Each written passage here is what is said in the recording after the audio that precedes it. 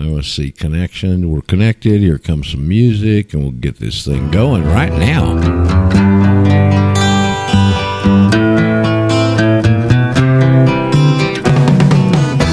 Tax the rich, feed the poor, tell there are no rich no more.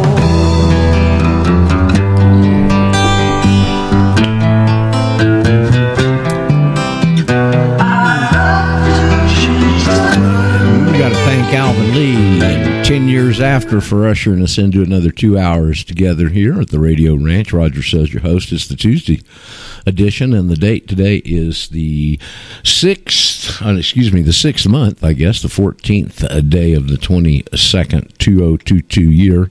And here we go at the Radio Ranch. Glad to have you along. Got a board full of folks, and get this volume turned down so that doesn't bite me on the rear end at the end of the show here. Comes in too hot. So good morning, all you guys. Let's see, but we were just talking a little bit as we're going on the air, and there's a female's going, hey, just as we were about to hit the play button. So let's hey. Hi, hey, how are you? What, now you don't want Murr. It was Murr. Oh, okay. I didn't recognize Murr's voice. Murr still hadn't got her voice back totally. Hey, Murr, what'd you have? Hey. Yeah, I went into the controls there and took off sound for incoming message. I think that was the heavy breather noise we get. Think the breathing noise. Oh, don't tell me this, you idiots. Update. I'm going to update you. I'd like to update Bill Gates right straight to someplace real hot and real dry.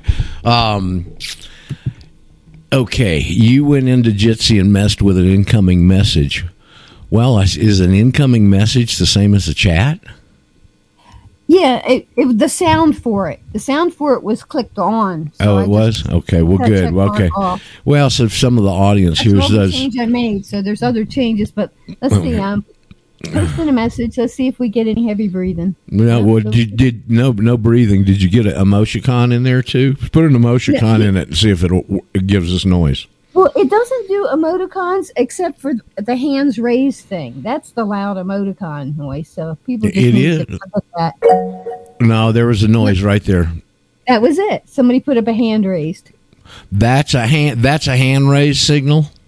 Yeah, it's an emoticon, but a little yellow box with a hand raised in it by the name. Okay, well, listen, y'all that want to do that, I appreciate your courtesy and stuff, but I've got bad eyes. There's a whole bunch of people on this board way out of the frame of my screen. I can't scroll down. I'm on a portable, which even makes it more difficult, and I try and concentrate 100% on the show when I'm on the air with you guys. Okay, I don't drift off. I don't go look at chats. I don't, sit here and scratch my butt. I don't do any of that stuff. I concentrate 100% on what we're talking about and trying to take us where we need to go from whatever subject we're on at the moment. So what I want you to do is put your courtesy check, a little bit of it at the door, and just like open your mic and go, hey, Roger. That's the way to get my attention and to get into the forum here. So welcome, everybody. So what, Myrn? Paul pointed out, I guess it was in an after show one day, that, wearing headphones, those noises are especially irritating, so, and you do wear headphones, and so. Well, I wear earbuds, but same thing, okay? So, yeah. Anyway. Yeah, well, it's just, I'm a radio guy. I started in radio when I was in my early 20s, okay, spinning the hits in Panama City, Florida at WDLP. 590 on the dial, real good dial position, low dial position everybody wants. And so I've been around radio a long time, and I understand it's the theater of the mind. And so anything that distracts you from what we're talking about, even momentarily, distracts from what we're trying to accomplish here. Okay, and as complex as this stuff is for some folks, not everybody. It's confusing to everybody at first, obviously, but some people have a little more harder time with it than others. I want you to concentrate on what we're saying here and the distraction, and that's what the mute things are open and all the other distractions there. Just take away from the message and your understanding, and you concentrating on what we're saying too. So that's part of the method to my madness there, Murr.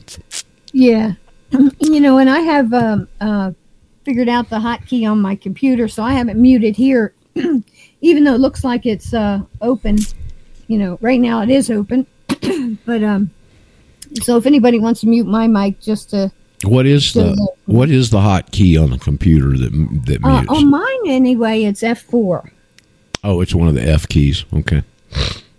All right. But with this computer, apparently there were a lot of things or hotkeys that weren't working, and so whenever you got a problem like that, just go search out on the web forums on your product and troubleshoot it. Yeah. Okay.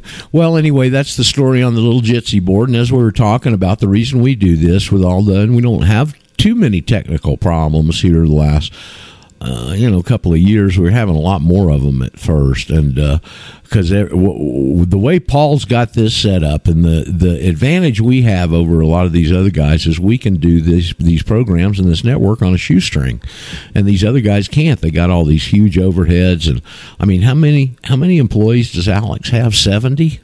Have I heard him say that? He's got a huge number of employees, okay? Got huge internet bills and bandwidth bills and all the other things, and salaries and all the crap, because they're still in the system, obviously, all the crap they got to pay the federal government and all. Oh, well, that's a heck of an Achilles heel for you, and that's what they've gone after, as advertisers. And so, fortunately for Alex and them, they've been able to hold the line, and he's got a lot of listeners, and they're, basically supported him. I heard somebody gave him $1 or $2 million in Bitcoin recently. Did y'all hear that? Anonymous donor. Okay. And so we don't have to deal with that. I'm not always on here begging you guys for money. Oh, please, we got to pay the light bill. We don't. It doesn't take hardly anything to run this, except we all got to use all these several different types of software, freeware, that allow us to do it. And those have to interconnect and sync perfectly. And any switch that gets out of line in 2 or 3 of these software programs that all work together hand in glove, you got problems. And then you got to go back and troubleshoot that. And that's where the problem for me is, okay? So anyway, thank goodness for Paul English. I don't know whether y'all know it. Paul spent the better half of a year and a half looking online, doing exactly what Murr's talking about, searching out, finding software, figuring out how these things work, reading highly technical manuals. One of the main ones that we have here, and just getting off on a tangent a little bit at the start here, is a mixing board. And so on our computers, we got a mixing board that looks like a small mixing board compared to, but if you've seen pictures inside a recording studio, where you've seen all the slide pots and all the knobs and all the different channels and all that stuff. Well, that's what we got here running this thing, okay? Because everything, all the other software ties into that board. And so it's complex, okay? It is for me anyway. It throws me for a loop. So, that's why we can do what we do, and that gives us certain advantages. And then again, at times it can be disadvantageous. But all in all, we do it pretty well. I'm pretty sure that's the way Paul's got the new network he set up over there. Talk free, speak free, whatever it is.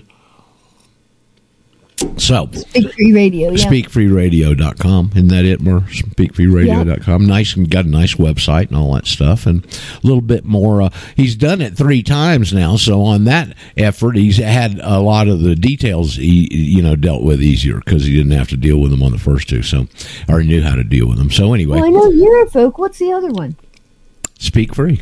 Oh, my People's Patriot Network was the other one. Oh, yeah. And see, what happened with us is we had our own channel too, and I thought, well, we'll get to at least 12 hours of original programming a day, and we'll just flip it, and we'll have a few weekend programs, and we ought to have a schedule. I couldn't get anybody that wanted to commit to do this. Jim Ram was one, and DJ was another, and DJ did it for a while, and then is so busy she couldn't handle it anymore. It's just me and Jim. You can't run a network on 2 shows, and nobody else wanted to do the commitment and do what it takes to run one of these, be there every day or on a regular basis and whatever, and do it, So at some point there was a software glitch in the software that set the whole thing up on the server, and rather than go in and try and troubleshoot in that whole maze of software of the running operating system for the server, there was only 2 people. We just folded there. I was already being simulcast on Eurofolk. I think Jim was too. We just moved everything over to Eurofolk and let that go along the wayside. Nobody wanted to participate anyway, so here we are. So that answers that question, Mer. I mean, I tried to get all kinds of people to have programs. I never could get anybody to do it or make a commitment.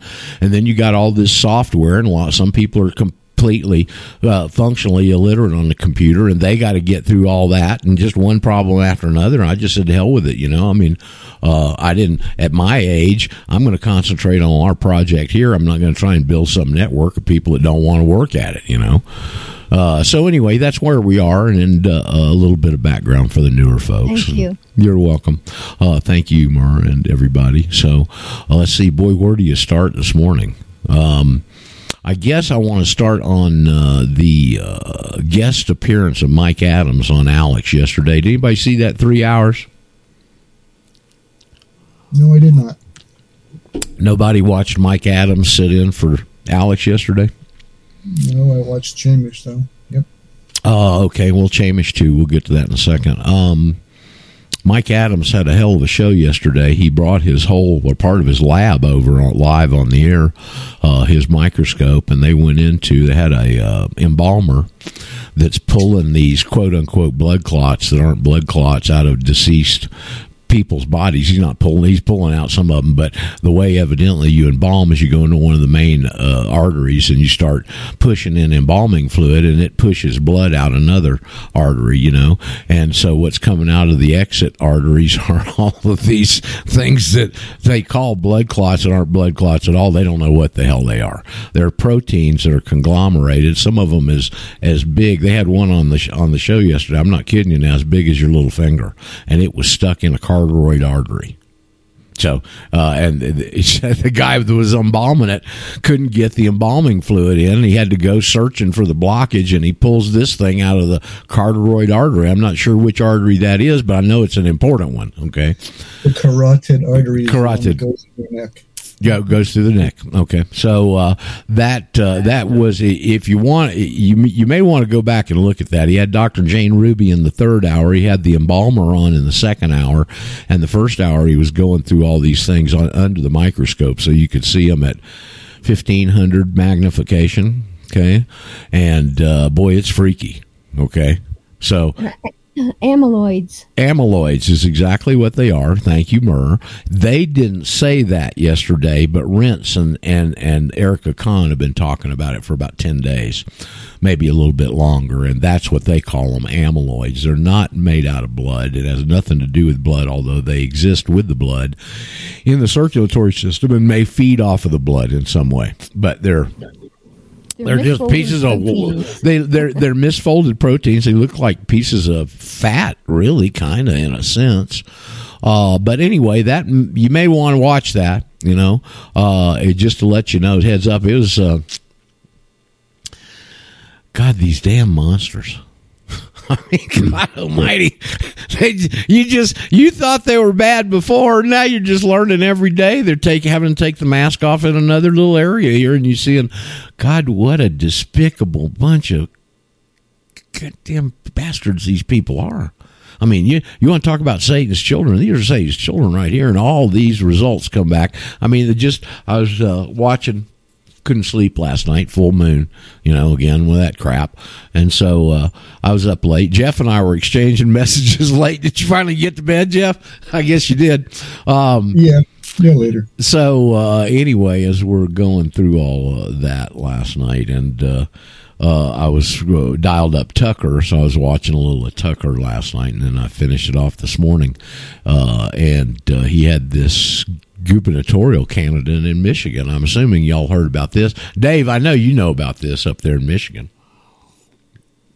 I don't remember the guy's name, but he's very impressive. He was on, Tucker had him on for a little cameo last night.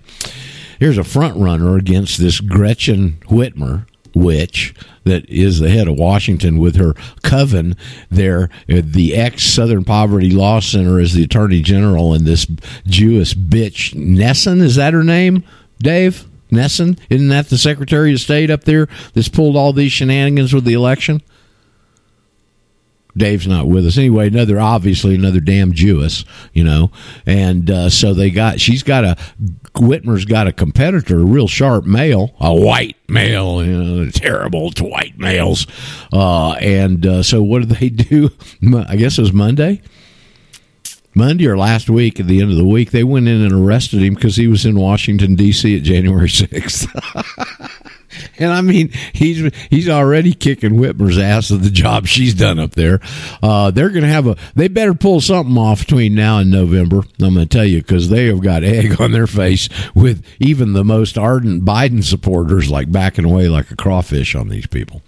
So that was one thing I thought was interesting. And Jeff also mentioned, I want to thank Rex publicly.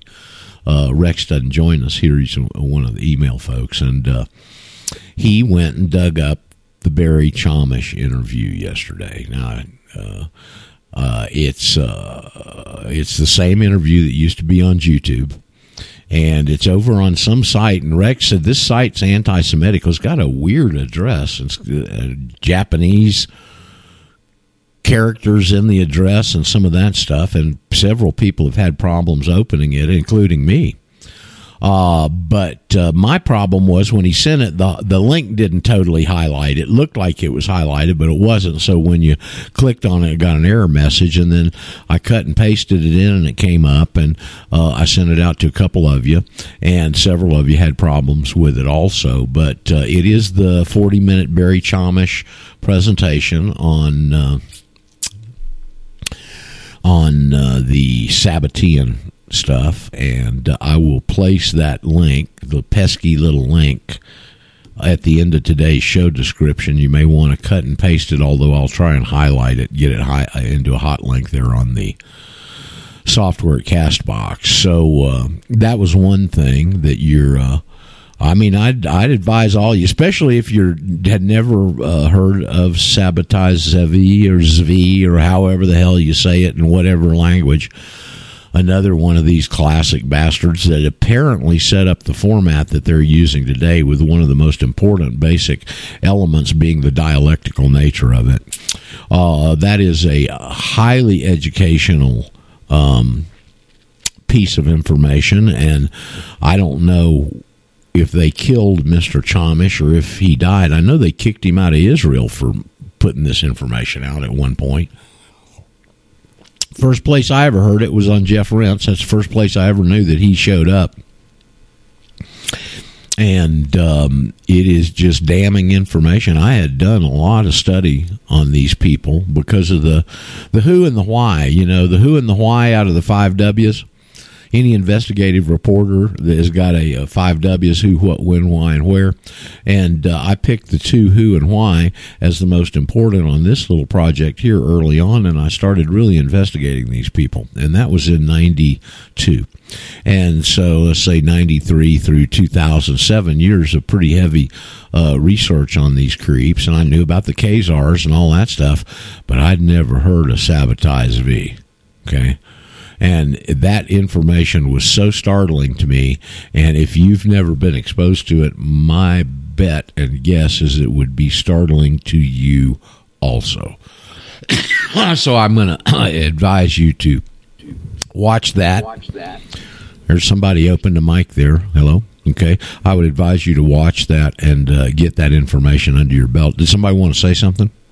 BlueMoonOfShanghai.com. It's in the chat room. BlueMoonOfShanghai.com. Yeah, I'm pretty sure it was from the UNS review. That's from there. That's not Blue Moon of Kentucky. Keep on smiling. That's not that one, right?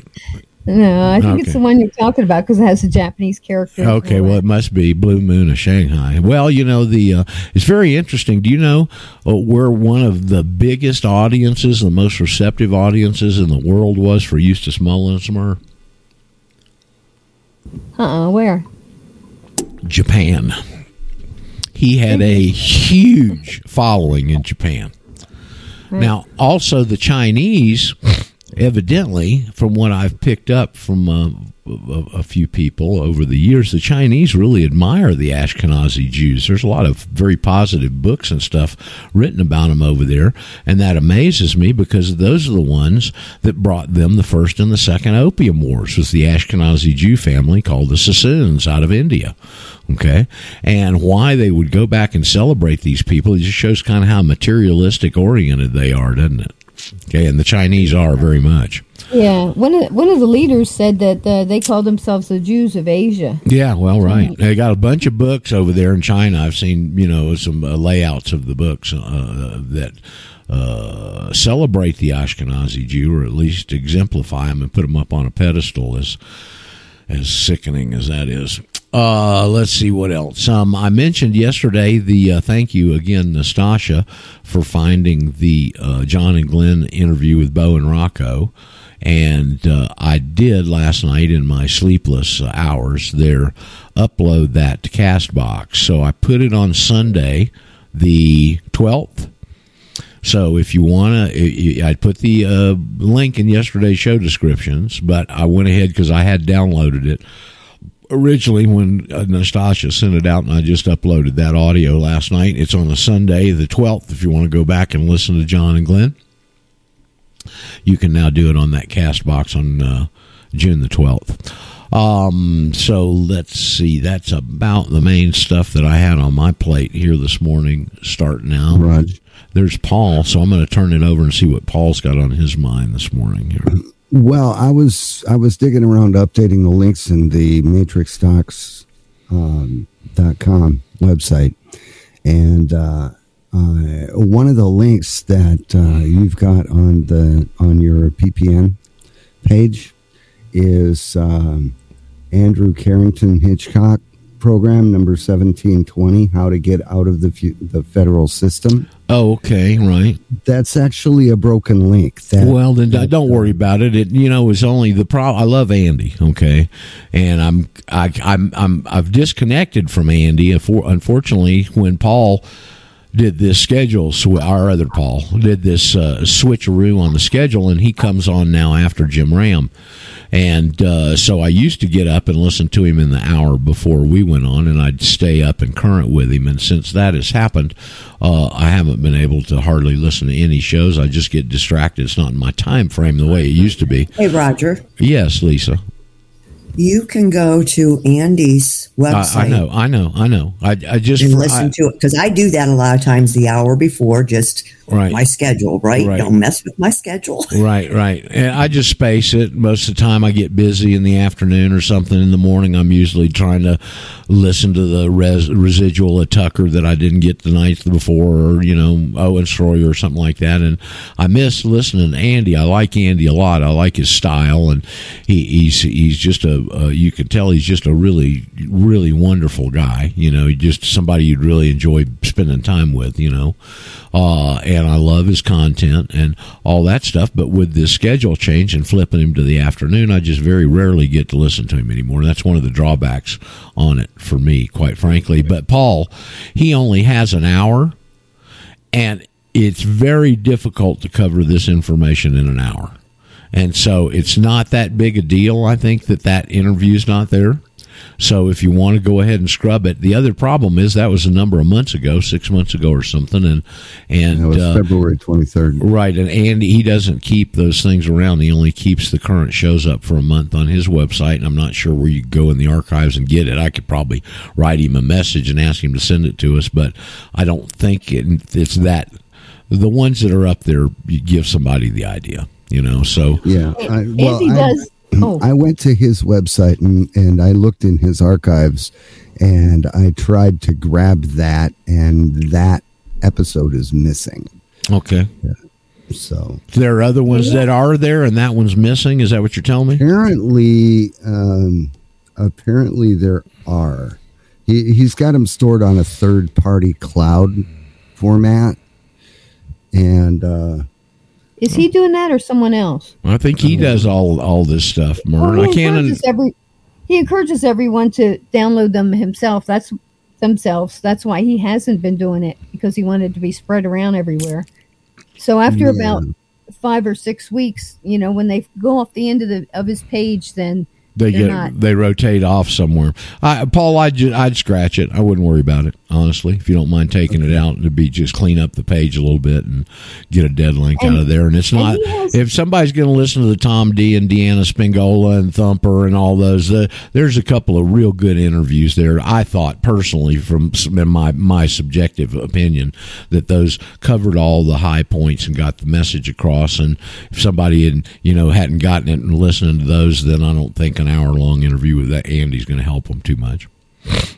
And also to clarify there with Andy, he's on Speak Free Radio too at 2 p.m. Central, and he has a 2-hour slot there, and he sometimes fills it up. Depends on the interview. That's what he's doing here too. He's got a 2-hour slot there, and he plays today's show, and then he plays one of the others. That's why it was moved, right? So he'd have the extra time. Yeah. Yeah. Okay. Well, it's it's funny with this radio stuff. 3 hours is almost too long to be on the air, quite frankly. And 1 hour with what we do and talk about is not enough.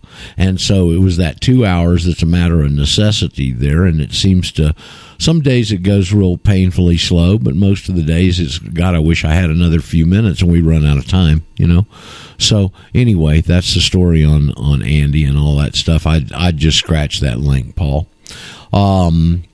So let's see if we got anybody that's got any questions or observations or analysis or anything you'd like to bring to the forefront. We'd love to hear from you here this morning, early on at this stage of the program. Yeah, there's somebody. Hello. Hey, Roger, this is Matt in Tennessee. Hey, Matt. You called in the other night on RBN. Yes, I did. I usually just do Euro folk, but I've kind of got maybe a sticky wicket that I wanted to run by the audience and the crew, just everybody that's listening. What's going on with me is I'm subcontracting for a new company. I do floor covering, lay carpet and stuff. Right. And they want my exemption in the state of Tennessee. You've got to have workman's comp. And it's silly. And I work by myself without a helper, but I still have to get this exemption. So my insurance guy sends me a link. The link takes me, they want me to go to the IRS link. There's an IRS link that comes up to help you get your tax identification number. Right. And I'm reading through this material online there, and it looks to me, just from reading it, that they're making a presumption that I am liable for income tax. And here I've got an affidavit on file with the Secretary of State, and I've already put my letter in with the IRS, telling them to adjust their actions and their agents' actions. Why don't you check and I wonder if you could get a bond situation that would cover that. Oh, I'm totally speculating, okay? You may want to go to the state, or the employer's not going to have the answer, I don't think, but they may. And this is just an area I don't know anything about, Matt. I don't know. I'm not going to be of much help to you here. Maybe somebody in the audience can. But the thing that comes to me is, we found out you're a relatively new listener, but you've been listening when the guys from Texas called up here a few weeks ago talking about a bond in place of your car insurance. Yes, I remember that. You may want to check with your insurance guy and find out if they can underwrite something like that, and see if that substitutes for you having to have workman's comp. I don't know what to tell you. I just don't know, because I don't know how all that crap operates. I've never been involved with it, and I hate all that CRAP, quite frankly. So anybody got any suggestions for Matt on his workman's comp requirement as a sole proprietor? I don't think anybody else has got any big answers either, Matt. I don't think you have to have it. I didn't have to have it when I was sole proprietor. I don't understand it. It's probably a Tennessee law. It's a state law. It's Tennessee. It's a Tennessee state law. It's the insurance lobby. Well, the insurance salesmen are the ones that sell these bonds, and I remember they were saying you could get $25,000 worth of coverage for $50 a year. That ain't very expensive. That's one thing I'd check in with. You might check with the state agencies and ask them if that will suffice as a substitute, Matt. Okay, I'll try that. I'm not sure it will, because I know what I'm getting is an exemption. It's really odd that this law in Tennessee, if you work by yourself as a sole proprietor, they want you to have an exemption that exempts you. So I guess so you don't sue yourself or something. I don't know. It's really confusing. Okay, yeah, I can see Matt v. Matt. I can see the case now. Do a little investigating and ask them. So you're looking for an exemption for workman's comp as a sole proprietor getting this job, right? Yes, and he's still using me, because what happens if you don't get this exemption? You know what they try to charge. Go ahead. They try and charge what? At the end, they fine you if you don't have this exemption, and I'm more concerned about the store owner than I am myself, because I know I'm not liable except for sections 871 and 877B because of my new status, and I've got it on file, so I know I'm good. I just want to make sure they don't try to come back on this guy I'm working for. You know what I would do? You might also pursue or think about going to the IRS website, and even as a national, go ahead and pursue that exemption, and you can say, look, I had to have this to work. Okay, I've got my paper on file, but I had to have this exemption from you, and I'm not responsible for federal taxation if it comes to that. Why don't you explore both of those, the bond and maybe exploring the exemption through the IRS website? Go ahead. Look, you know what I've heard recently? They've got floors in some of these IRS buildings. They've got floors with bags of unopened mail. Hey, guys, it's Randy. I was able to Randy. jump on. Hey, I heard you talking about workers' comp. So insurance is my specialty. I'm the underwriter. Can you help Matt here by any? I just didn't hear the beginning. I just heard workers' comp, and my ears picked up. Well, Matt here. I'll just give her the thumbnail. He's sole proprietor, lays carpet, got a job, and the state of Tennessee requires an exemption from workman's comp. He went to the IRS site, and it appears that where you get an exemption, but it has to deal with citizens of the United States and a tax obligation, which we know is a lie because it's voluntary. Okay. So as far as insurance goes, it's all voluntary unless the state requires you to have workers' comp, and not every state requires you, especially for a sole proprietor. You don't need it.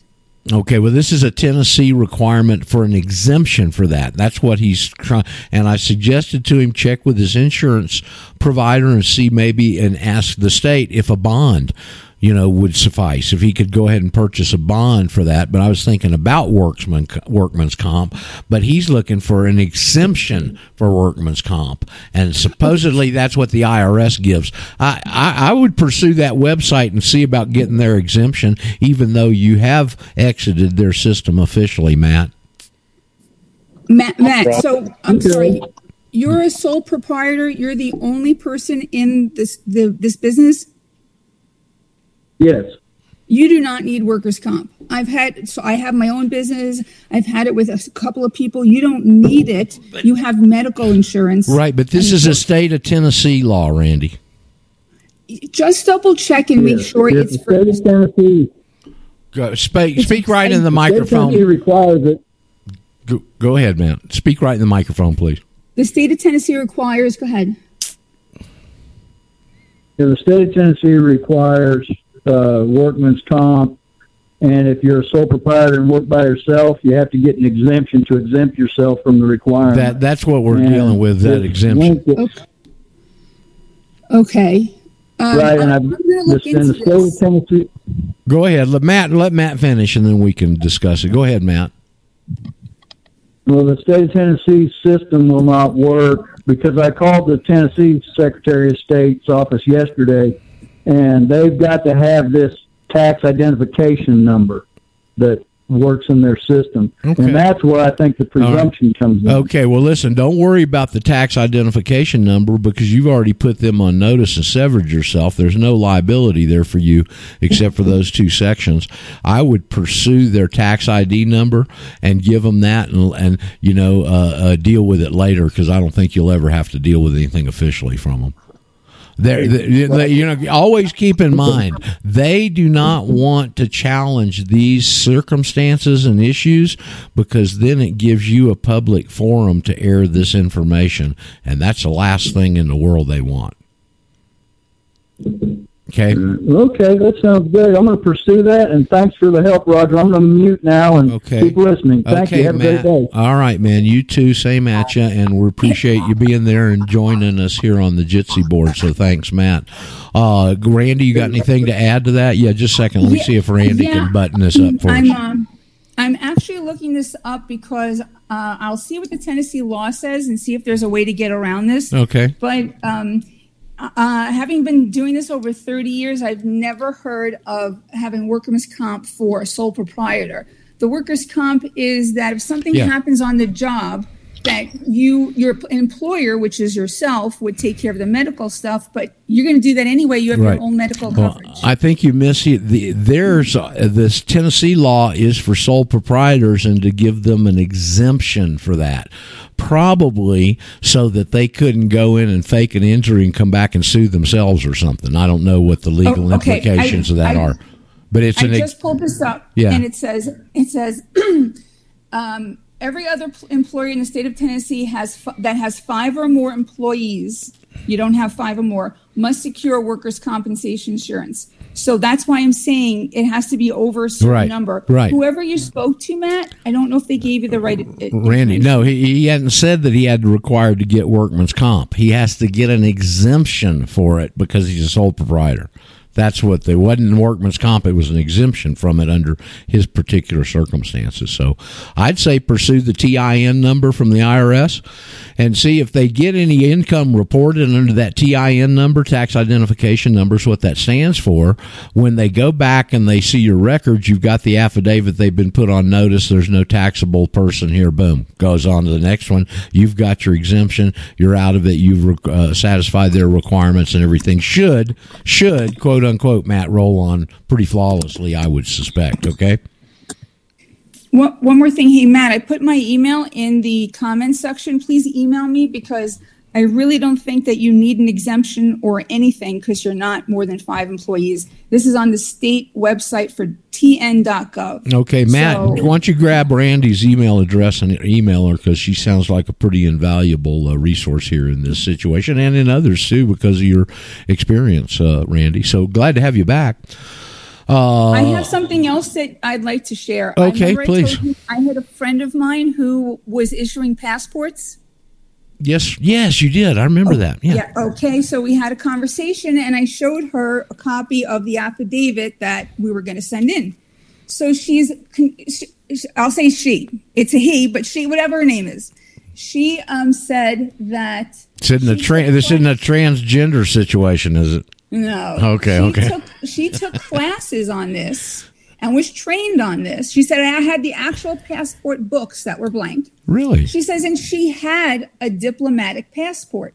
There are 3 different passports, a blue one, a red one, and a black one. A black one is the one they use on official business. I know that from a Secretary of State retired guy here.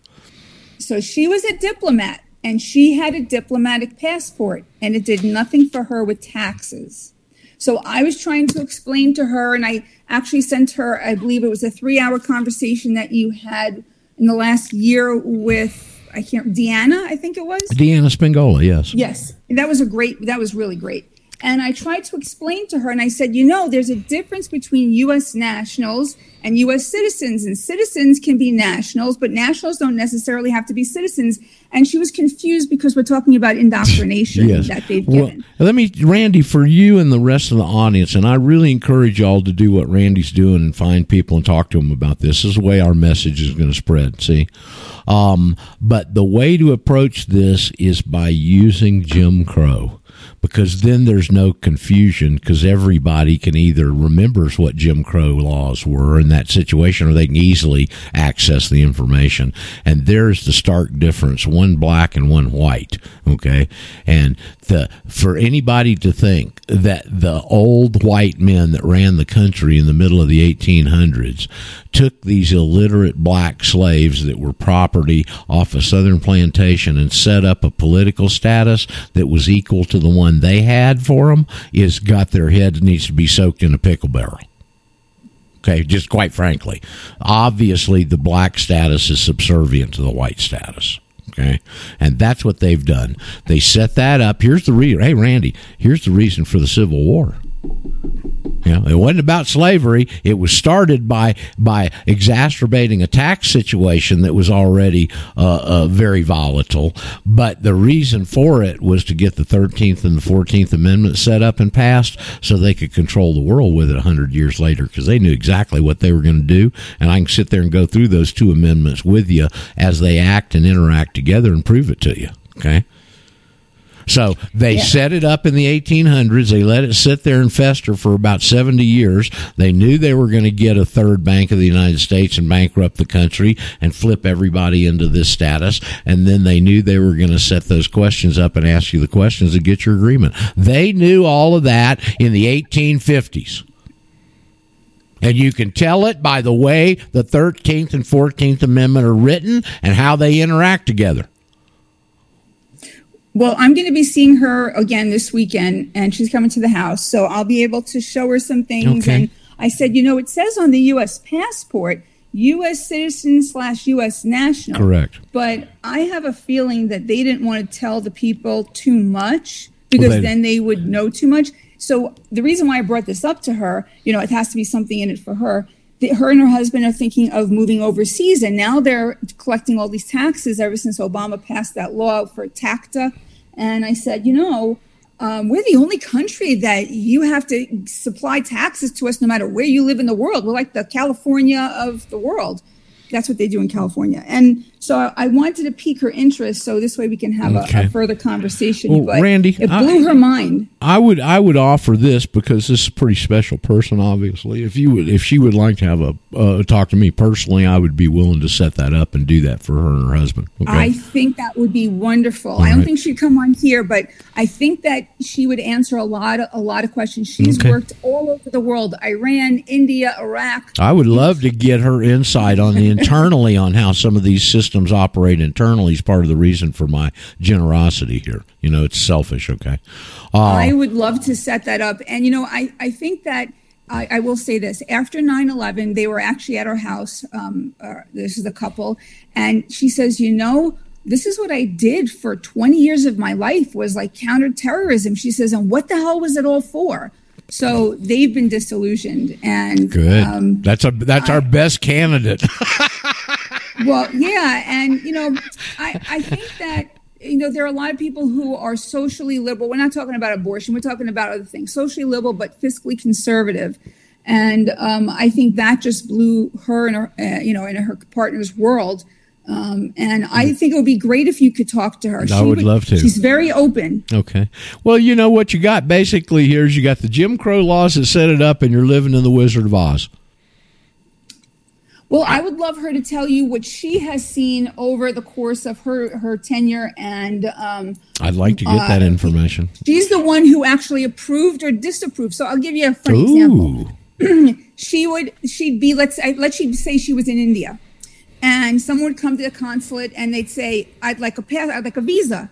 Now that they're going to overstay their visa. So he says, look, and I have this letter from one of the congressmen. So she pushes it back to him. She says, I see you have this letter, but we're not giving you a visa. And he pushes the letter back to her. Well, I see I have this letter from the congressman. And she says, I don't care what you have. You're not getting a visa. So that's the position that she was in. And interesting. Well, that, a lot of things I could go into. The reciprocity of the South American countries against the U.S. and their visa policies is one thing. I had to experience it. People that have traveled down here, lived down here, and especially Chile, Argentina, and Brazil, about the only three countries. But what happened is if you get a visa for the U.S. as a foreigner, for example, in Argentina, because I know a lot about this from living there. So I was out in the western part. It was a 12-hour bus ride, 600 miles to get to Buenos Aires, where the embassy is, to do this sort of business. So the U.S. requires you to go to the embassy in person. They will not set you an appointment, which means that you got to go and travel wherever you are, all the way to Buenos Aires. You got to go into the embassy with no appointment, sit there until ever you're called. You got to pay the $140 $50 for the visa, and then they may turn you down and they don't refund your money. And the Argentinians and these other South American countries got so PO'd that they started doing this reciprocity thing. So they started putting their own requirements on U.S. citizens, only U.S., okay, but because of this retaliation thing on the visa crap. So that's the way it is. I'd love to meet your friend and talk to them.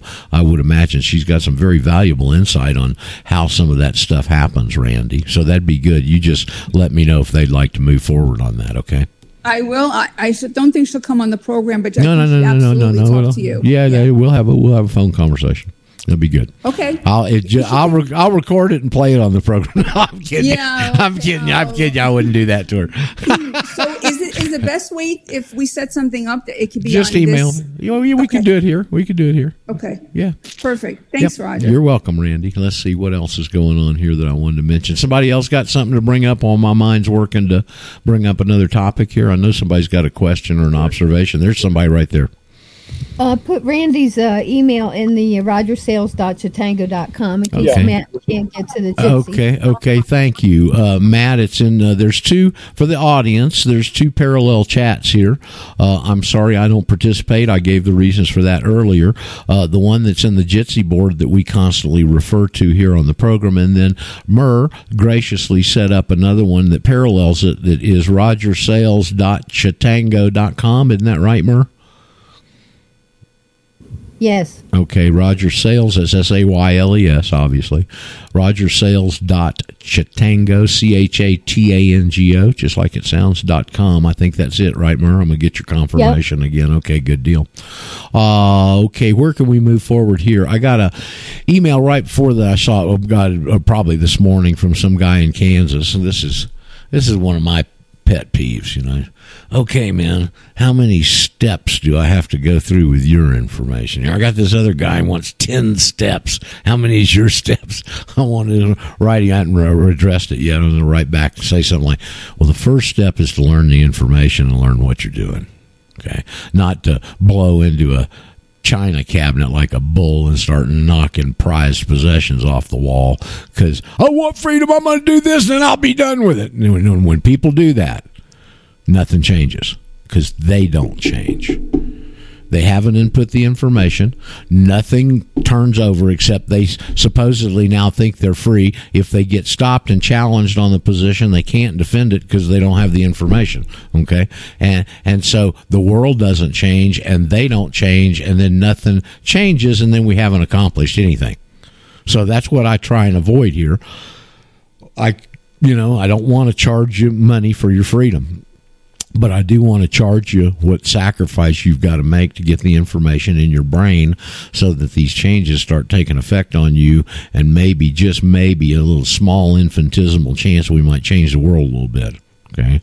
And that's the way it's going to happen, and people just filing and throwing paper around, not knowing what they're doing. Well, you told me to do that. Well, why did you do it? Well, I don't know. You told me to. Learn the friggin' information. Learn what you're doing. Get comfortable with it. That's your freedom.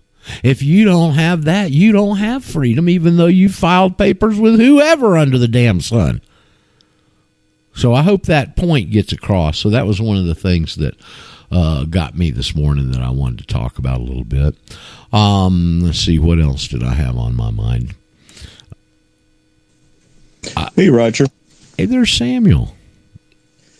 Yeah, I watched True News last night to try to stay up on what's happening in Ukraine. We haven't heard anything about True News in a while. I heard Gerald Celente mention it last night. Now you're mentioning him today, and I've thought about it a couple of times. So fill us in on Rick and what's going on over there. It's too bad we can't get on his program, but I can't get on any of these big guys' program. You can't get their attention.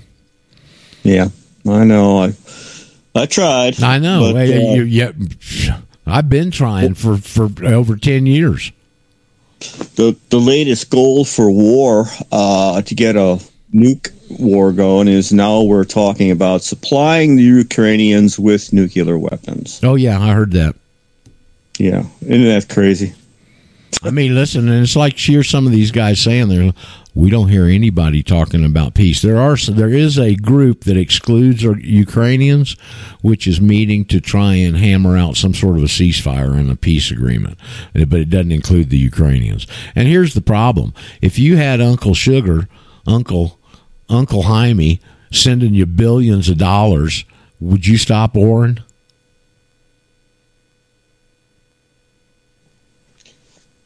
No, you probably get more clients trying to do the same thing. Right. Okay. So there, it's the incentive is gone from the start.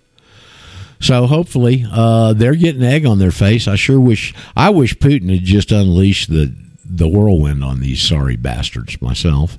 They did capture all those guys in Melitopol, however you say it, that were in that steel thing. They got all those guys.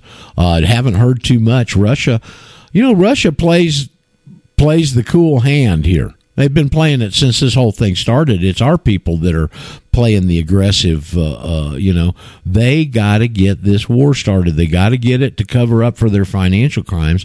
You saw the bad day the market had yesterday, right? The market's down 900 points at one point. I don't know the whole thing. I don't pay too much attention to it anymore like I used to. But yesterday was a real bad hair day for the stock market, and they're talking about currency collapses, and all these things are coming to be a little bit more of a reality for us. And so that's the reason you're seeing all this stuff, all this thievery and stuff, is because historically, when an empire is going down, the people in control steal everything that isn't tied down on their way out the door. That's exactly what's going on here. Okay.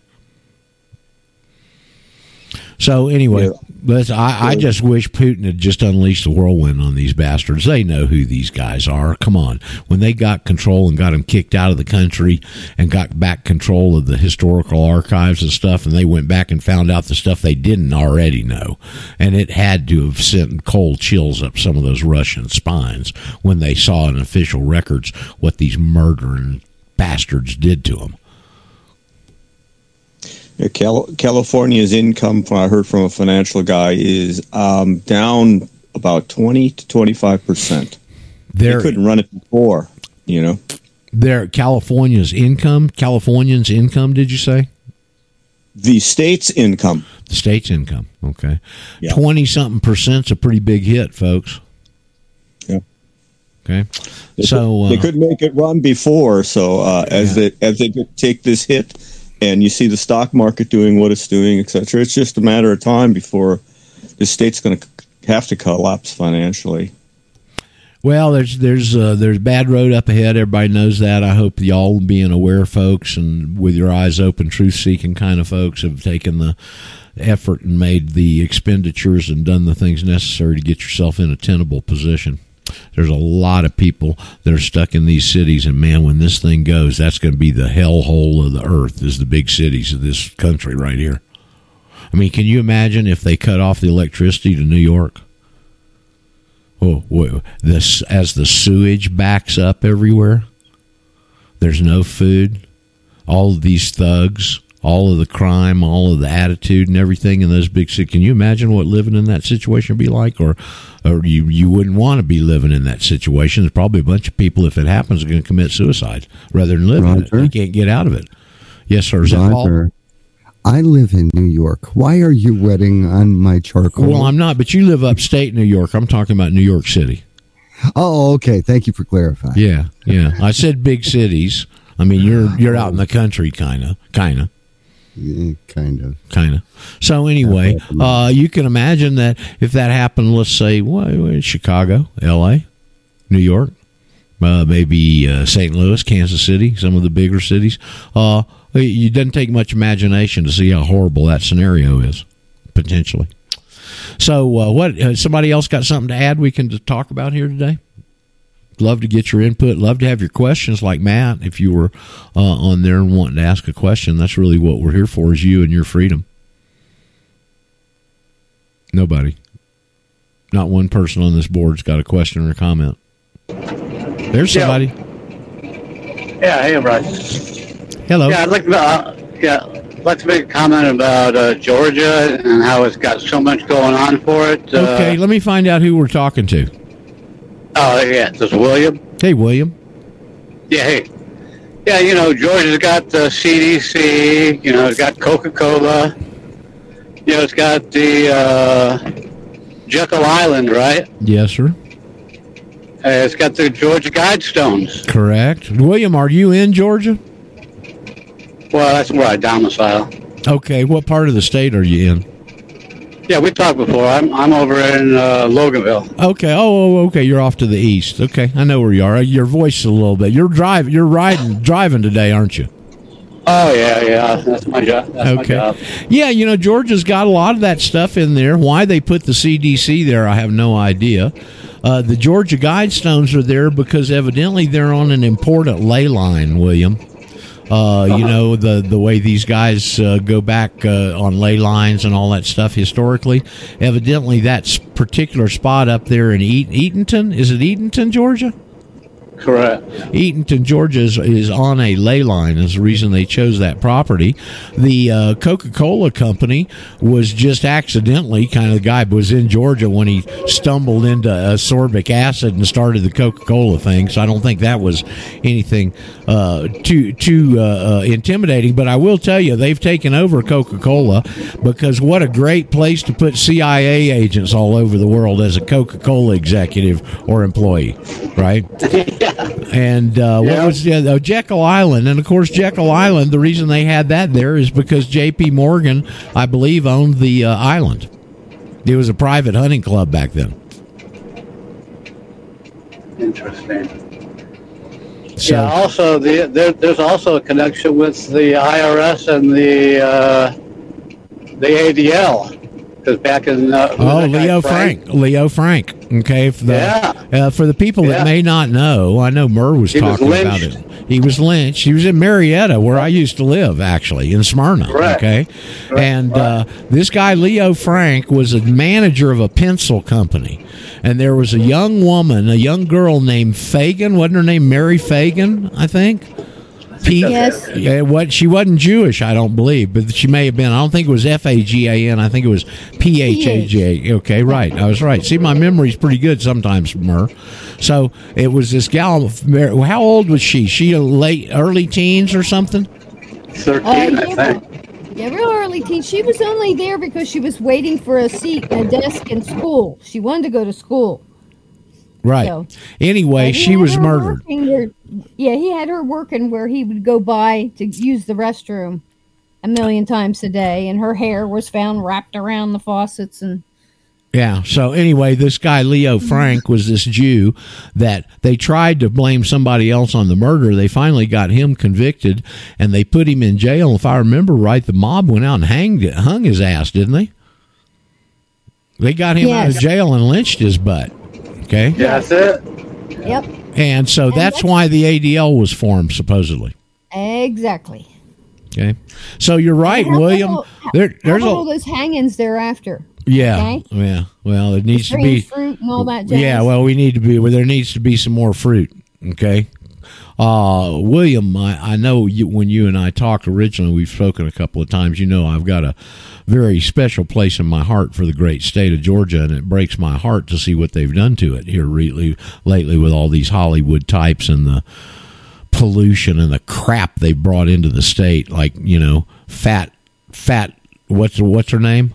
Stacy.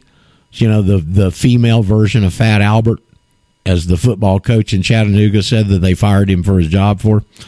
So who still will not concede that she lost the gubernatorial election before last. That Stacey Abrams, that communist bitch whose sister sits on the was appointed by Obama, has a federal judgeship there. That Stacey Abrams, yeah, that one.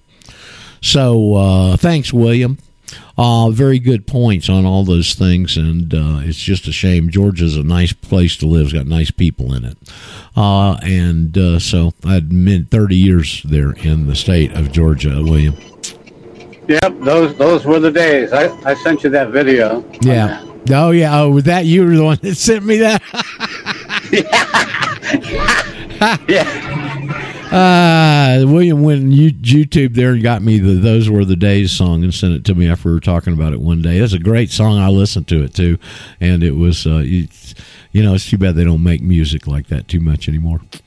So who else can we go to here? Who's the next victim? I know there's a victim there that wants some social intercourse going on, so come forward, please. Oh, come on now. Hey, Roger. It's yes. Judy in Georgia. Hey, Judy, you're back. You're the Warner Robins, Judy. Did you get maneuvering the archive straight, Judy? No. Oh, Judy. But on Jitsi CastBox. Yes.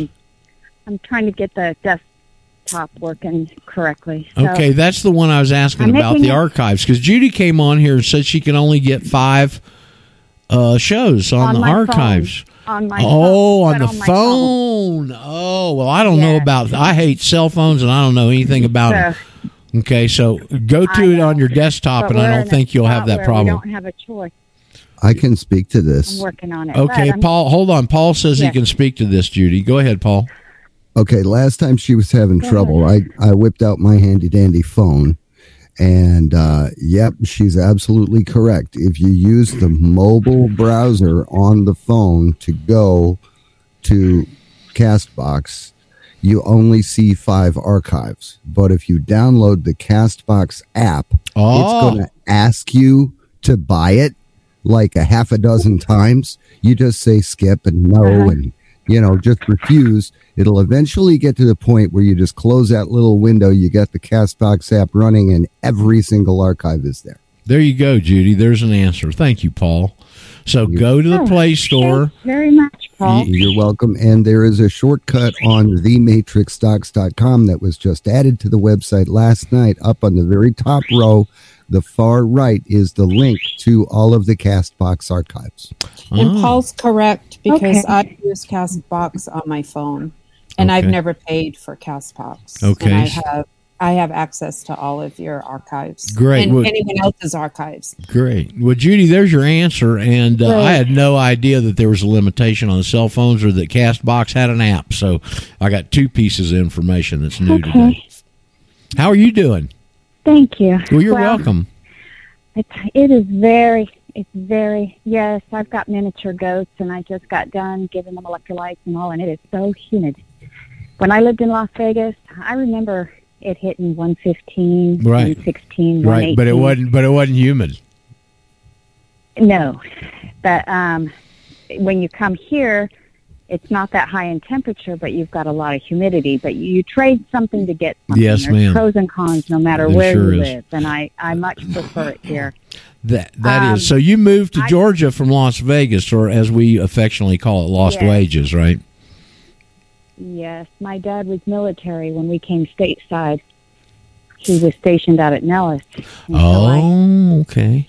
Was your daddy was Air Force? My life.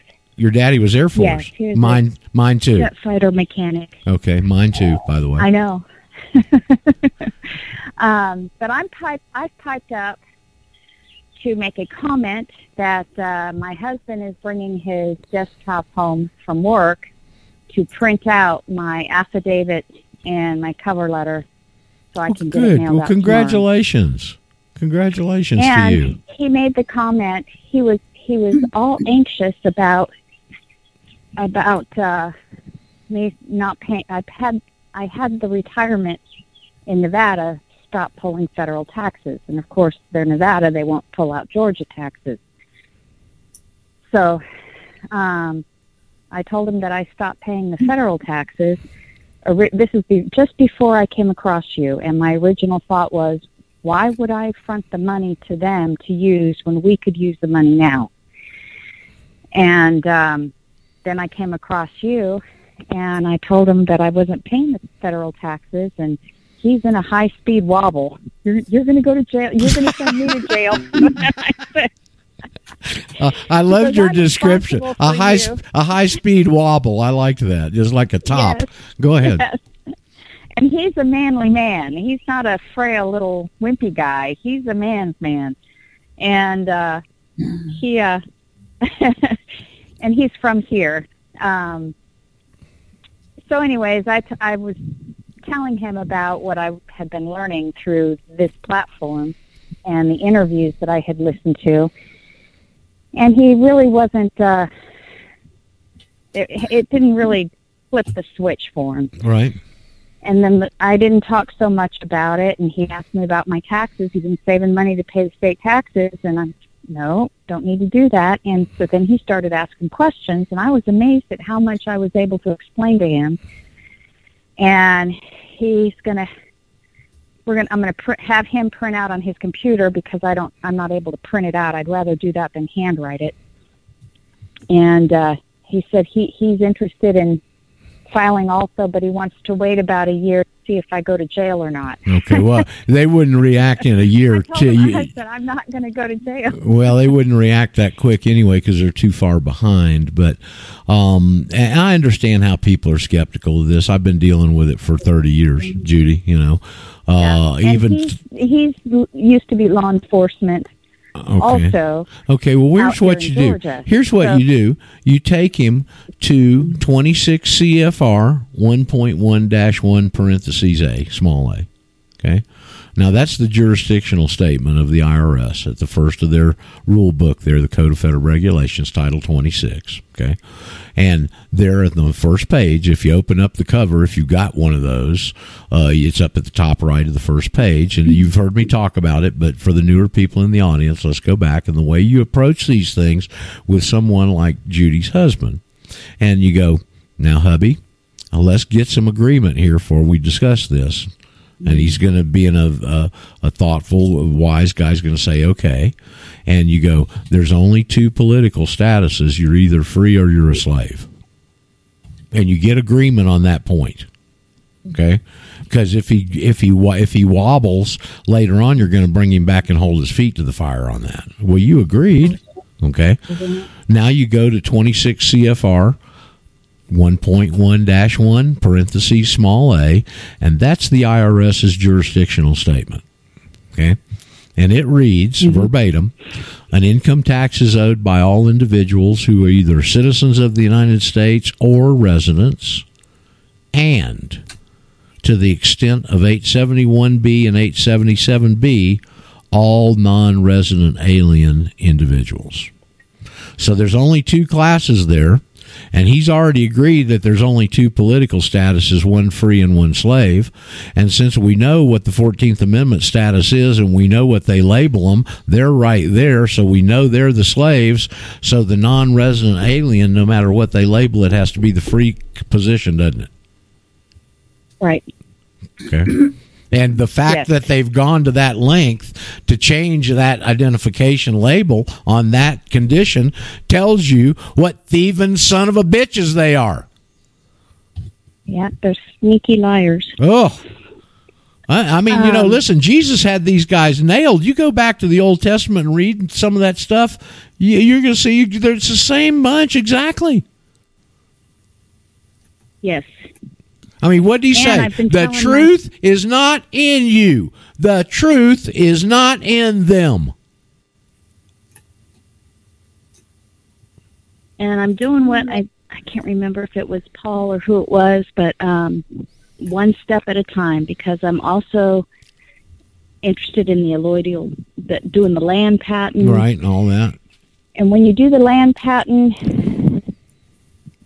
do you need to do the alloidial title also? Well, those two things. Those two things are synonymous or synonymous, as I heard someone say one time. By you're wanting alloidial title on your land, and to do that, you've got to trace it back to the original land patent. Now, let me throw a couple of things in here we don't mention too much, just for general education. Do you know that this term estate means less than true ownership? No. Anytime you see the word estate, it means less than true ownership.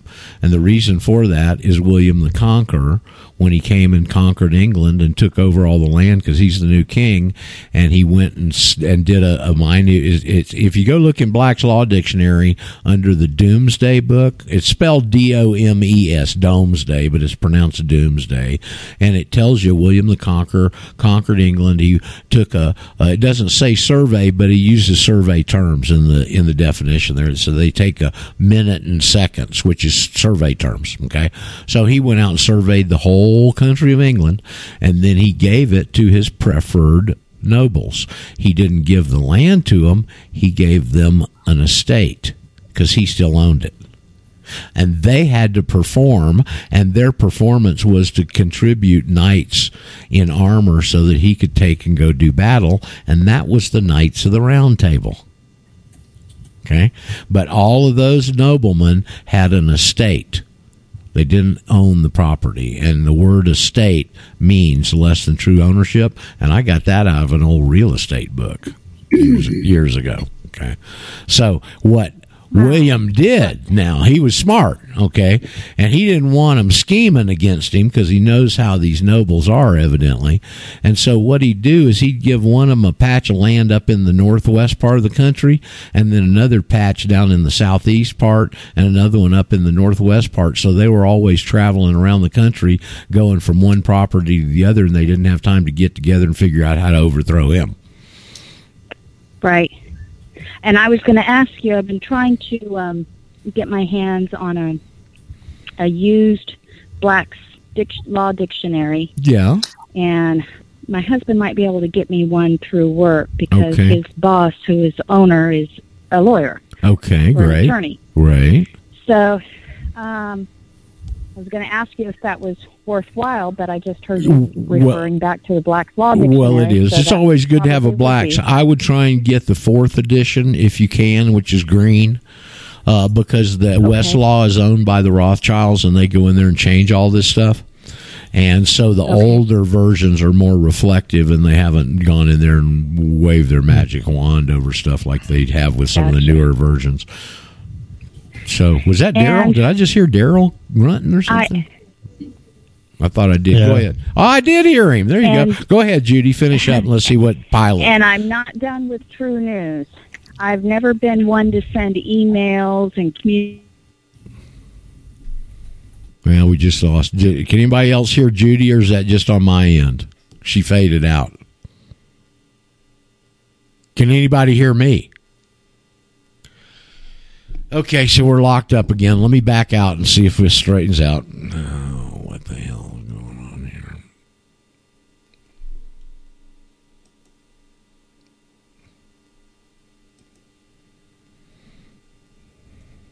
Hello? Hello? Okay, thank there you. we are. Okay, there we are. I got you back. I lost you for a minute.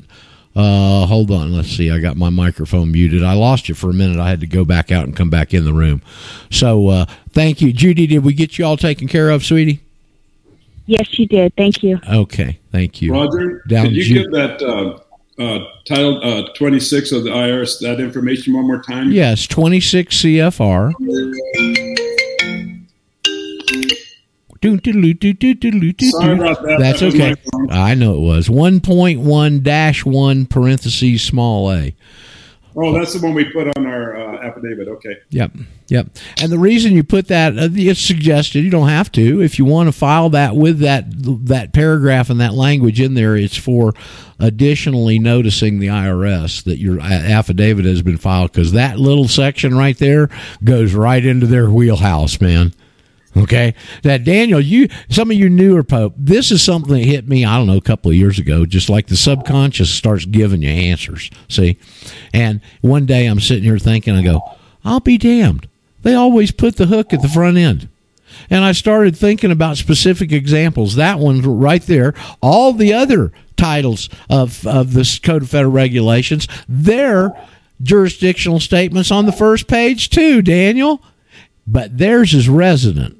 Title 26 is the only one where they had to put both in there because there's some constitutional taxation, and they had to put that possibility in there. So that's why you got the two statuses. Where's the 14th Amendment? All persons born. The first 3 letter words of the 14th Amendment control the world, folks. Have you thought about that?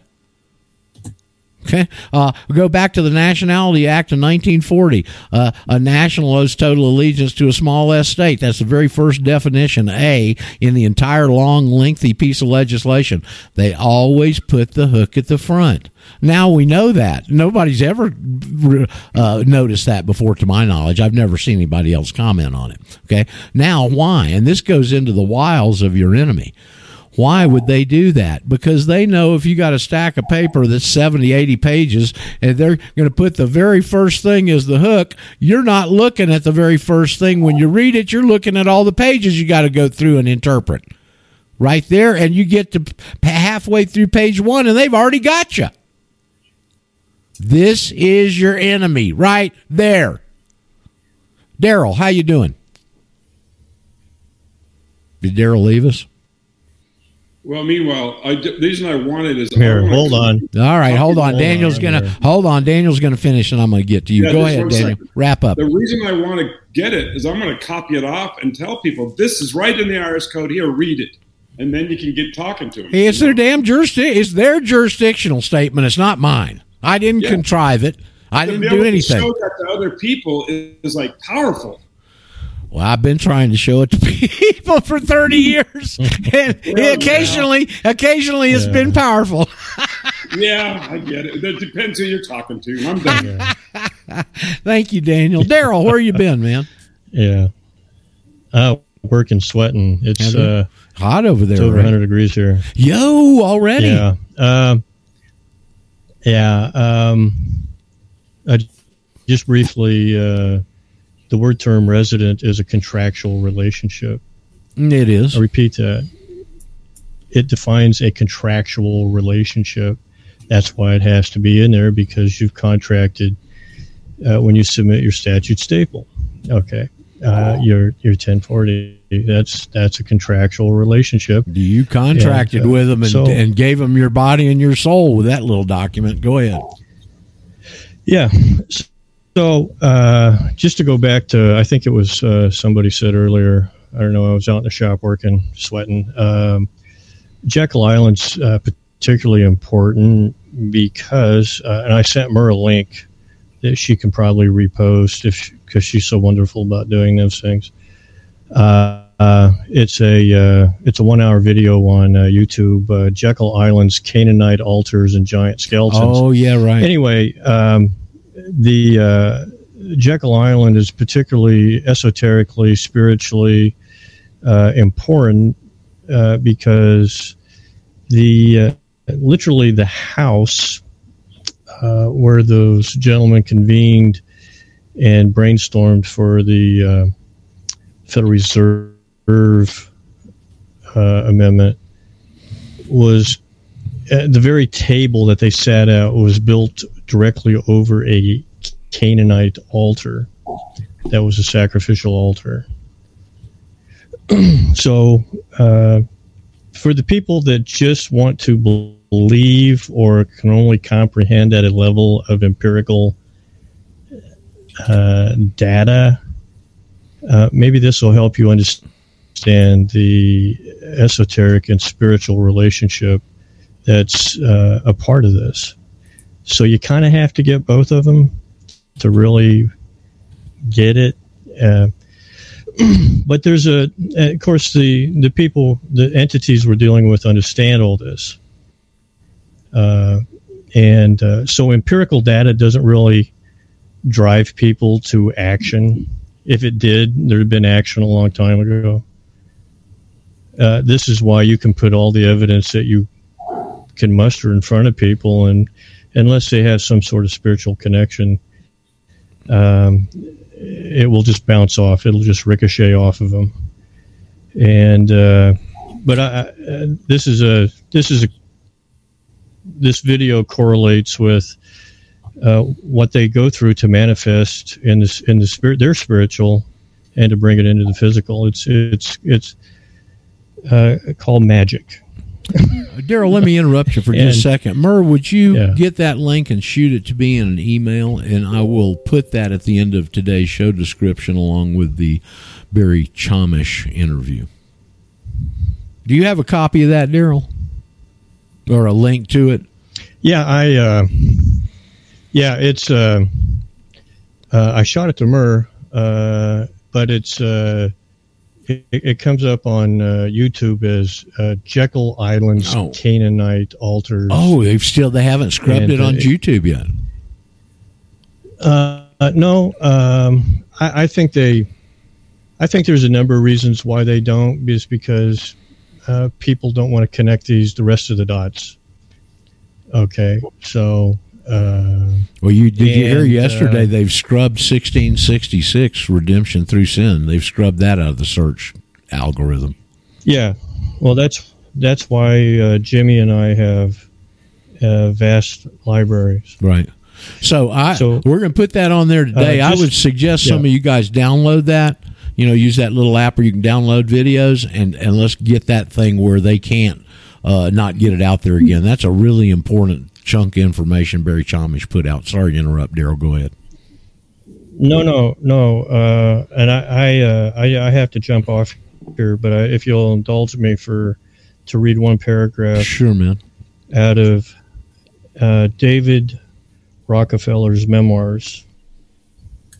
I don't know how many people here have read the book. I have it, holding it here in my hands. He's very proud of it. You should buy the book or attain a copy of it for the very purpose of at least one chapter.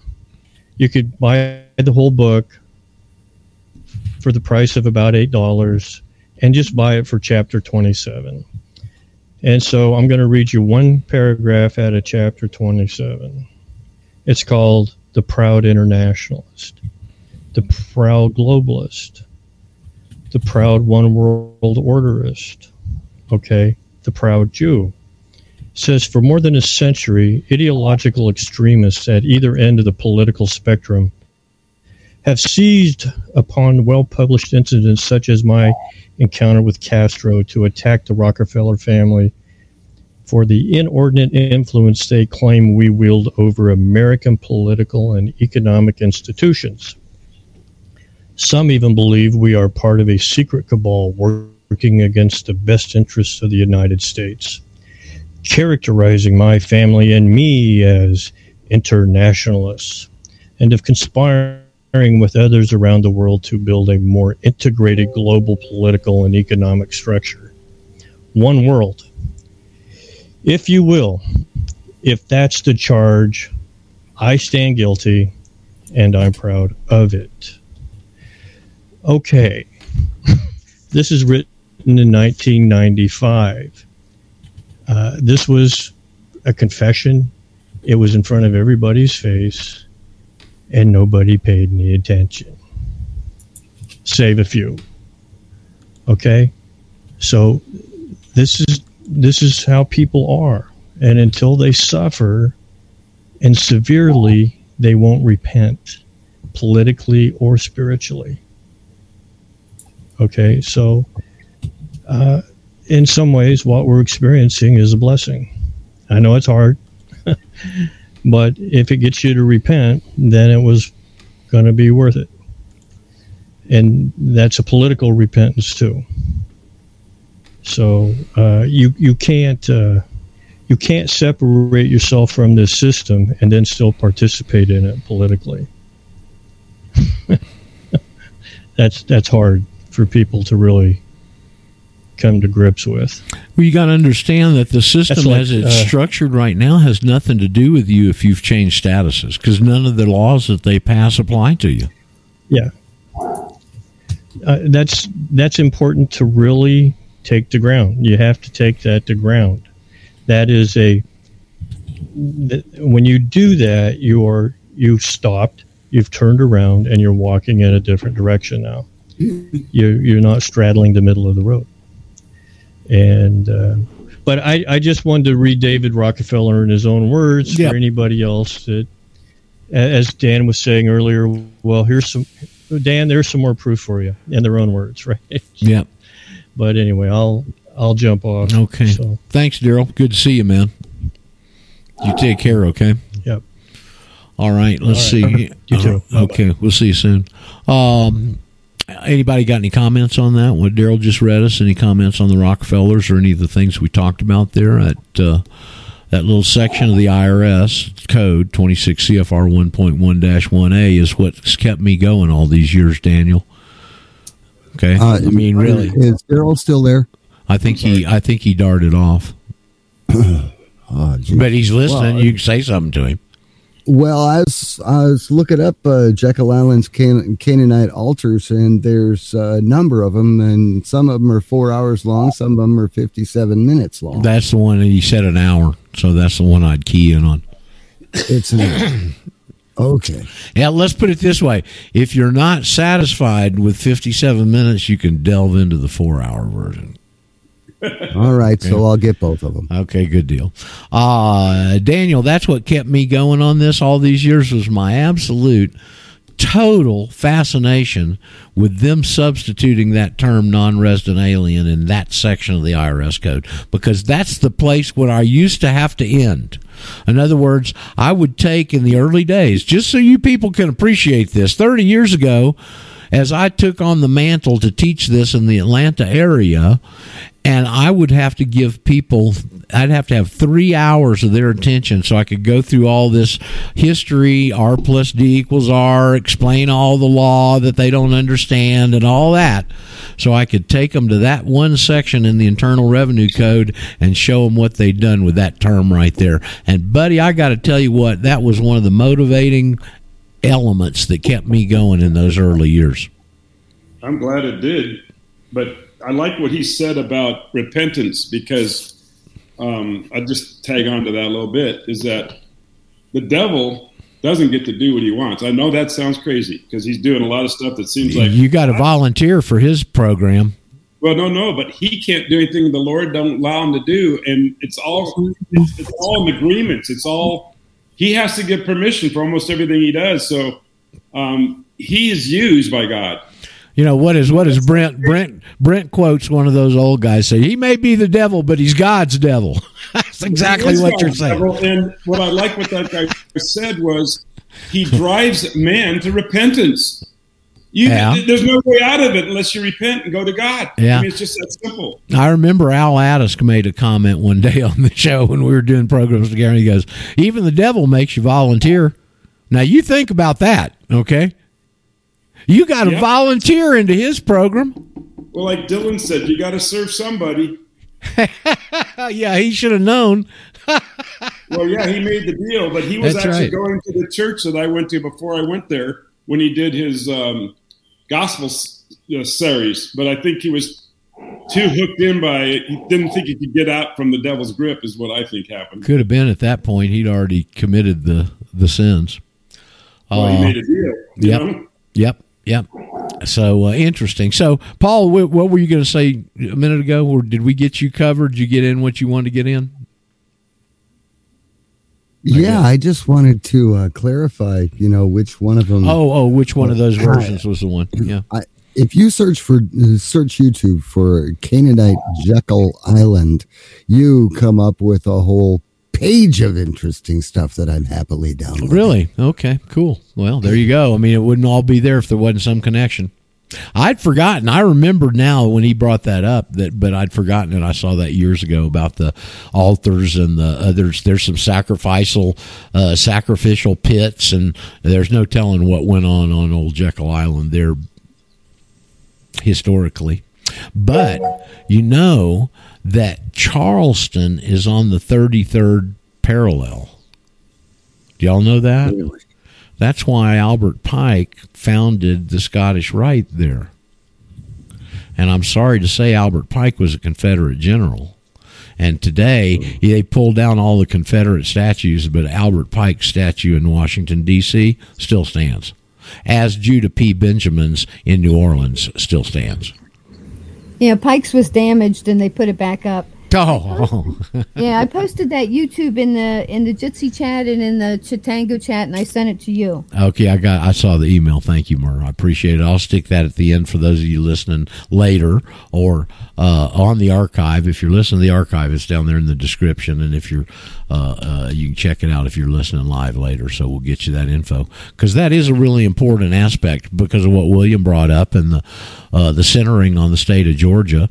Which is interesting. Georgia's a wonderful state. It really is, and they've let the liberals in there and ruined it to a large extent. But, boy, it used to have some good Southern conservative-type Southern conservatism that we appreciate down there.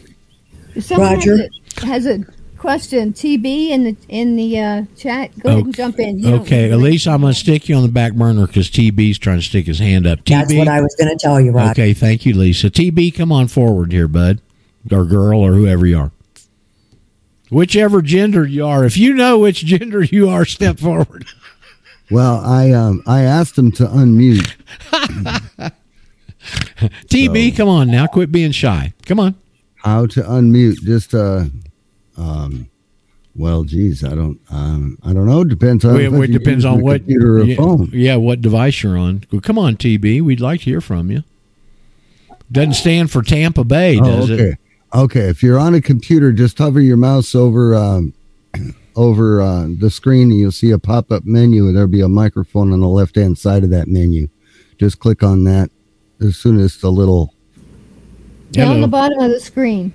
On the bottom of the screen, there's a master control too. That's the one I use. TB, have we got you all talked through this procedure yet? Because we'd like to speak with you. Damn, I wish we could unmute him. Hey, Roger, this is Judy again. Hey, Judy. Yes, I had the same problem with the first time, the only time that I got on with my computer. Yes. And I couldn't figure out how to do the mute or the mic or any of that. Yeah. It's down at the bottom. If you'll move your little cursor down at the bottom, there should be several little icons that pop up. The one on the left is a microphone. If it's muted, it'll have a slash through it. And then there's a couple other different geometric figures, the chat and the different. You may need to even come back in because at the beginning you have to block or allow. Okay, yeah, you do. That's right. Okay. I can mute everyone but him. Oh, hold on. Rogers, was that you, Judy? Roger Sales. Yes, the Roger Sales. I was trying to get some housework done. Let me go back outside so I have better reception. Okay, is this TB? Are we talking? Is it TB? No. Is this you? No, this is No, this is still Judy. Oh, okay. The rogersales.chitango.com. Yes. It pulls it up, but then it's blank.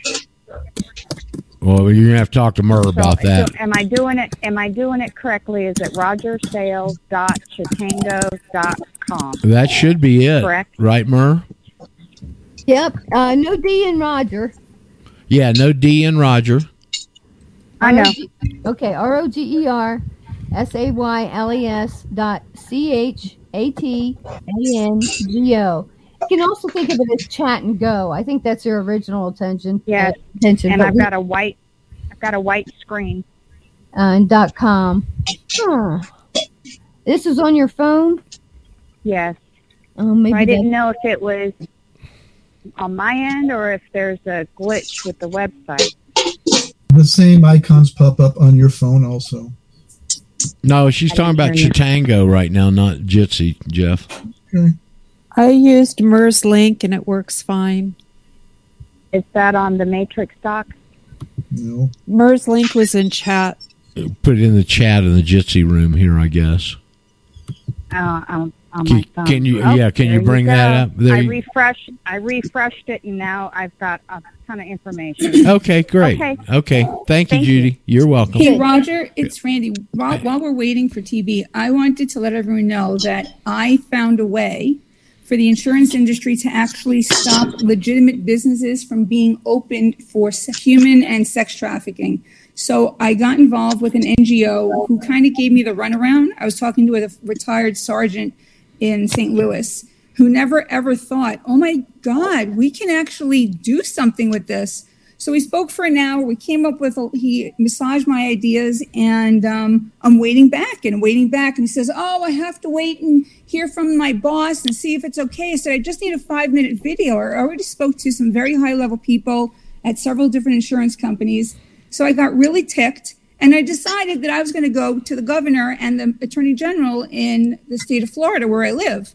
So I just sent them some messages, and I'm waiting to hear back. And I think that we have a way to stem off the supply, not the demand, but the supply of doing this legally. Because if they can't get general liability and they want to rent out a space in a strip mall, they can't get that lease.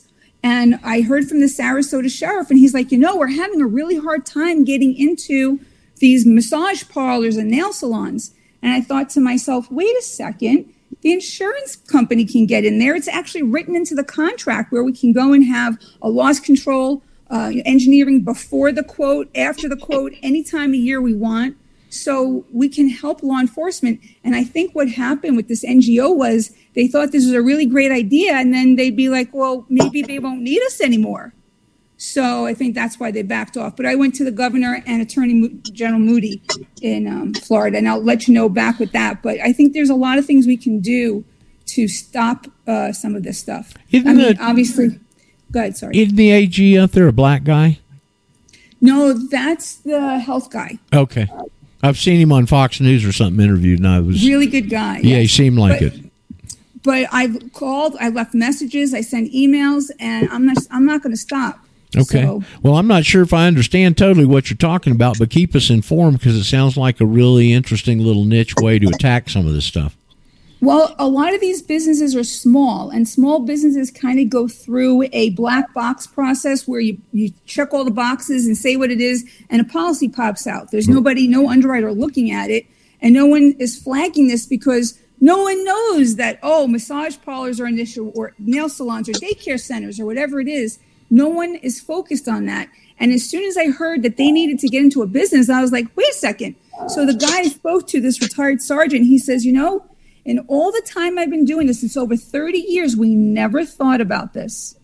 How you like that? I like that a lot. Good for you. We'll pursue it and keep us in the loop. And it sounds like you found a really unique little niche to attack, Randy. Thank you. Yeah. I will keep you in the loop. Okay. TD, did we ever get your mute off? He can't. You found a video unmute. He or she can't. It says that it's just not working, trying another day, and I'm trying to find. Okay, well, we're sorry we couldn't communicate with you. But can we? Video works. Did someone just ask did someone share what the question is? Yes. TB asked what was the difference between a national and American state citizen. Well, they're the same thing. Let me address TD that this is the reason that I think that I've kind of been able to ascertain over all these years is this is one of the reasons, looking back retrospectively, I guess the correct term I've understood, that the reason I couldn't figure it out is the reason the whole community has been buffaloed. And that is, a minute ago when I took that very simple illustration, there's only two statuses, you're either free or you're a slave. Well, they relabel those things. So they're taking a concept. This is the reason I preach, learn this stuff conceptually. Learn how to teach it conceptually, the big pieces of the picture first, and then people can connect them easier, because what happens here is they just change the damn label on it. In other words, I can take this national, and they call it a national. They call it a non-citizen national is a different one that's used to cover it. They call it a non-resident alien. They call it a territorial citizen in Title 8, and they've got all these different labels for the same exact concept. So our people see the label and start chasing the word instead of understanding the concepts. And that's one thing that's become very apparent to me, and the reason I've adjusted my teaching styles with this to get y'all oriented on this big picture conceptual. There's only two. Almost everything here breaks down to an either-or situation because their whole program's built on dialectics. This is the foundational building block of their entire program. Everything they do is built on this model. And so once you understand that and you can go back and approach it that way, you can see things so much easier. Okay? But that's the reason, yes, as American national, state citizen, all those things are the same thing, just a different label. Does that make sense? I hope I got you there, TB, and I'm sorry you're having microphones problems. We'd like to have met you.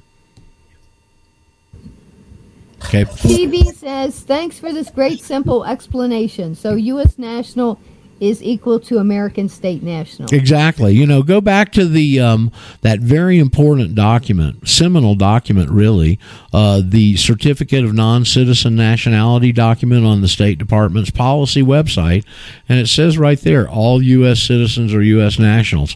Well, there's your two statuses. They just label them different in other places to throw you off in confusion. They've done a great job. Our community sure has taken the bait, hook, line, and sinker the whole time I've been in it. No, it says this over here. No, it says that over there. And they get you running through the code in all these different sections, and you can't make hide nor hair of it. And that's why we've never made any progress. Well, if it says that all U.S. citizens are U.S. nationals. Yes. Okay. That's their statement, not mine. And it says not only do they make the statement, Paul, they preface it with, according to the Immigration and Naturalization Act. So it's in the legislation. They're just referring to it and refining it to that statement. Okay. Hi, Roger. Yeah. Oh, there's a new voice. Hello. Hi. This is Linda from New Hampshire again. Oh, hey, Linda. Yeah, we spoke with you yesterday, I think. Yeah. How you doing, Linda? Fine. How are you? Pretty good. What confuses me about when they say all U.S. citizens are nationals, shouldn't it be U.S. of A citizens? No, because a national is a U.S. of A citizen. This is another one of these label deals. Okay, so let me approach this differently, Linda. Are you a citizen of the United States, or are you a citizen of the United States of America? America. Well, see, America. that's the national, Yeah. Oh, this is so tricky, and they have done such a good job of screwing people's minds up with this. That is, Roger, what I don't like about that document, because it doesn't say, it says all U.S. citizens are U.S. nationals. I'm not a U.S. anything. Well, So you according to their nomenclature, you're a national. I guess they're interchangeable. Don't major on the minors, Lisa. We got their asses. Don't exclude yourself from something just because you don't feel the old feelings are coming back. U.S. national's okay with me. I just want to be free of them, and I don't want to have any action with their administrative state, and it doesn't matter how they label it. But I always encourage people to just use the word national, period. Nope, don't put any adjectives in front of it. Our people always want to dress it up and change it and make it different. And I'm an American. I'm a state national. I'm an American state national. Man, you can just pile the adjectives on there. Yep, and it's more important you know what you're not, and that's a U.S. citizen. That's exactly correct there. Interesting statement here from fellow Jitzer. That's probably why the media is calling people white nationals. Well, could be. I don't know that that hadn't struck me yet. I think maybe I have heard them call that, but I'd love to get the media on our side helping us. We got black nationals too, and Puerto Rican and all kinds of ethnicities. And not nationals, you see, they call them nationalists. Okay, but these people that have gone through the naturalization process from other ethnicities, they can qualify for this. You see, this is the door to freedom for everybody. Color, ethnicity, none of that makes any difference here. Roger? Yes, sir. Hold on. Let me finish with Linda here first, Sammy. Yeah. Go ahead, Linda. I was wondering if I go through this process to become a national, which I'm going to do, would I lose my Medicare? Shouldn't, no. Because of that statement. You see, they're all the same. Here's the background on this that you probably don't know, Linda, and understand. Have you heard us talk about Plessy versus Ferguson? I think I heard you say Plessy once, but... Plessy's a very important case. It's the case you've never heard any other Patriot researcher talk about because none of them understood what's going on. They didn't understand the importance of it, okay, quite frankly. Plessy was a case to try the Jim Crow laws at the Supreme Court in 1894, and I won't go over all the background of it. It's a fascinating case because Plessy was 1/10 black. Oh, yes, I remember you talking about that. I was saying, well, that came in, and the Supreme Court decision was separate but equal. Okay, so of course the equality they had was they both had a political status. This political statuses weren't the same, but they were a political status. Okay, and so that separation is what they had to overcome to be able to pull this off. And the way they overcame Plessy was in 1954, right at the tail end of setting up their agenda. They got Brown versus Board of Education to the Supreme Court, and that was the busing, centered around the busing issue, you may remember. And they came back with the decision, equal in the classroom, equal in the society. What they did was made both of those conditions equal and got the inequality out of the picture so they could incorporate all of us under it. Okay. And now that's where they're asking that's why they ask you the leading question: are you a citizen of the United States? See, they could have just as easily taken that Brown v. Board decision and used this thumbnail to identify the case as equal in the white country club, equal in the society.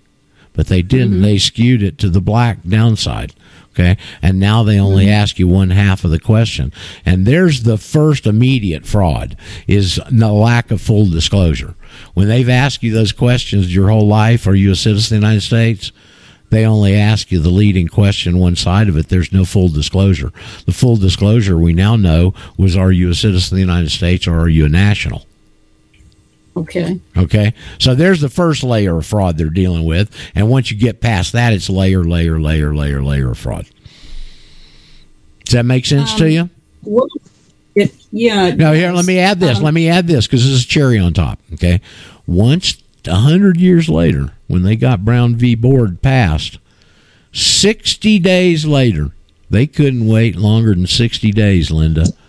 And they put the 1954 Revenue Code in place, and that's the Revenue Code we're under today, because everybody at that point was equal and they had the thing set up. So you see how they operate here? Yeah. Okay. I was wondering, are there any other programs that one would lose, like, say, senior citizens at a certain income don't have to pay property tax? See, you're thinking that you're doing something and stepping outside, and you are, in a sense, in the big sense, but in their sense, you're just moving from one status to the other that are equal. So how can they come in there and do all that? It would be clear-cut discrimination, wouldn't it? But do the local people know this stuff? Well, no, they don't, Linda. I mean, hell, just a few of us know it. That's what we're trying to do, is change that paradigm right there. But let me see if I can reassure you this way, okay? I've been helping people. I've stumbled into this and understood it in one way, shape, form, or another for 11 years now, okay, over a little bit. Never have I had one person report back to me any negative piece of blowback that's ever happened to them from doing this. Never. Yeah. Not once. And they don't know, a lot of them. We're having to educate a lot of those people, that's for sure.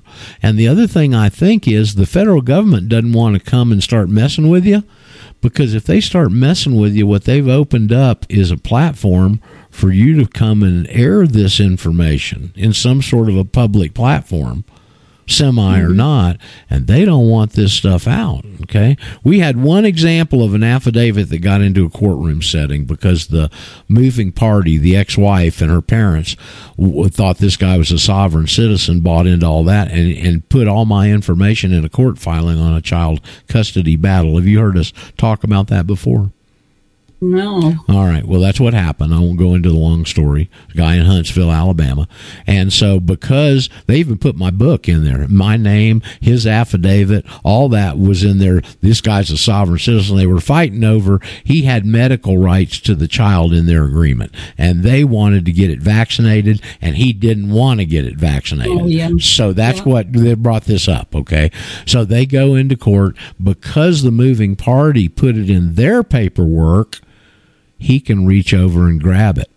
It's in the action already. So he grabs his affidavit and starts reading it in the middle of the courtroom when he's on the stand. And the judge says, "Don't read that document in this court." Why? Because it exposes the fraud. Oh. That's why they're not going to come after you. One of them, they can't on one hand, and they don't want to because it gives somebody a chance to do that. So then he was able to keep I don't have any idea what don't know happened. what happened. No, I don't. All I Yeah. know is that happened. He pulled it out, and the judge said, "Don't read that document in this courtroom." So she couldn't keep that in her, whatever she was arguing about. She had to let that go. Well, they were the moving party that brought the actions, and they submitted it, so it was in the court record. See. Yeah. That's why he could reach over. He couldn't reach over and grab it and probably bring it in. I don't know all the legal significance there, but it was there. They put it in. He grabbed it and read it, and the judge says, "Don't give us that info in the courtroom." The reason is it exposes their whole scam. Yeah. And the last place they wanted exposed is in a courtroom. I know they're taking dictation of it. So anyway, that's the story on that. Samuel, did that get you taken care of, Linda? I think so. Thank you. Okay, sweetie. Well, you come back if you got further questions. I'm going to defer over here to Mr. Samuel. Freedom, D-U-M-B. Come on, front and center, Samuel. Yeah, I thought I'd make a distinction. Did the lady who showed some interest in a land patent, was she calling from Georgia? Georgia, yes, she was. Judy. Well, land patents in the West are pretty much, that's all covered, right? But in the East, you got to remember that land was owned prior to the land patent, prior to the Homestead Act. So some of that stuff is truly the separated out and allodial versus land patent. And I think the easy way you would find this out is you do the normal steps for the land patent. And the first step is to get your physical meets and bounds from your property and then send that to the Bureau of Land Management and ask them for your patent number, what patent you come under. Uh-huh. And they're going to come back probably in some places in the East and say, well, there is no patent for that land. Didn't Ron Gibson say you could get a allodial title in any state in the Union, though? Seems like I remember Ron saying that. Yeah, I'm just pointing out the difference, Roger, that your land patents aren't going to necessarily be, especially in the East. Right. Yeah, but especially in one of the 13 original states like Georgia is. Judy, did you gather that? Yeah. What are meets and bounds? Meets and bounds is a surveying term. Yeah, Okay. it's We east, did have the west, survey north, usually from a meridian, which will be a high point, like a mountain. And they're all be in our survey. Yes. Those are your meets and Daniel can bounds. speak on this. Those are what you send. The meets and bounds are what you send to the Bureau of Land Management to find out where you lay in a land patent. Okay. Physically. Yeah, because And then asking them where you lay in a land patent, you're asking them for a status, or You're asking to connect you back to the land patent was the way your land was originally conveyed. Is my understanding. right? But maybe I'll give you a physical instance in mine. Mine goes back to a 1,500-acre Spanish land grant. Okay, so I'm in that 1,500 acres. That's my land patent. It's in the 3,500s. It was issued by Benjamin Harrison. Now, that came from the Treaty of Hidalgo when we took over, I guess, Texas, Arizona, California in that treaty. So, your meets and bounds are the old ways through survey of describing exactly where you sit on the earth. Okay. Yeah, Remember when a minute Daniel ago got I the would number. Do what, Paul? When Daniel got the number for the original land patent covering the land that his land sits on, it was a parcel of like 93,000 acres. And then he had to figure out where exactly he sat in that. But getting the original patent number was the first step. Yeah, it's critical. Let me speak on that. So I sent all my information after going to the recorder's office to get my meets and measurements or whatever. And I called the Bureau of Land Management. Guy was very, very helpful, but he sent me the wrong one. And the reason I know, I wouldn't know, you could barely read it. And the reason I know is because that fine lady at the recorder's office took me from deed to deed to deed to deed to deed to deed to deed, all the way back to my original patent, and it wasn't the same one. But that's the only way you're going to know, is that the real patent, is when you get your deeds going back to who gave it to the first guy. So, Judy, what you're probably going to want to do, Ron Gibson has written a book that I think he wants people, before he works with them, to order and read his book. You may want to avail yourself of that. It's going to have all this information in there where you can read it, study it, think about it, etc. Great. Thank you. You're welcome. Okay. We're right at the end of the show, kiddies, so imagine Jim Ram is sitting there ready to take over, and we're about ready to get kicked off here with the Whistler in a minute. But did anybody have anything they wanted to bring up last minute here? I'm going to take that as a no.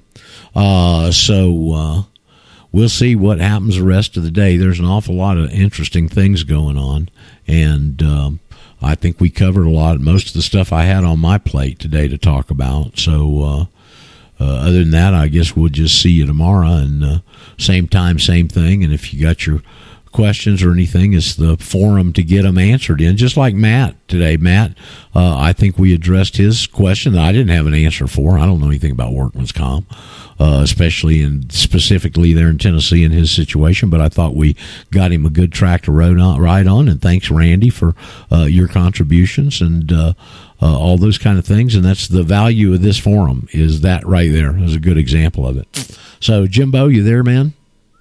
Yes, I am. And there's there's the Whistler. I hear him. He's toned down today a little bit. So, you got anything particular on the agenda? Did you see Mike Adams yesterday?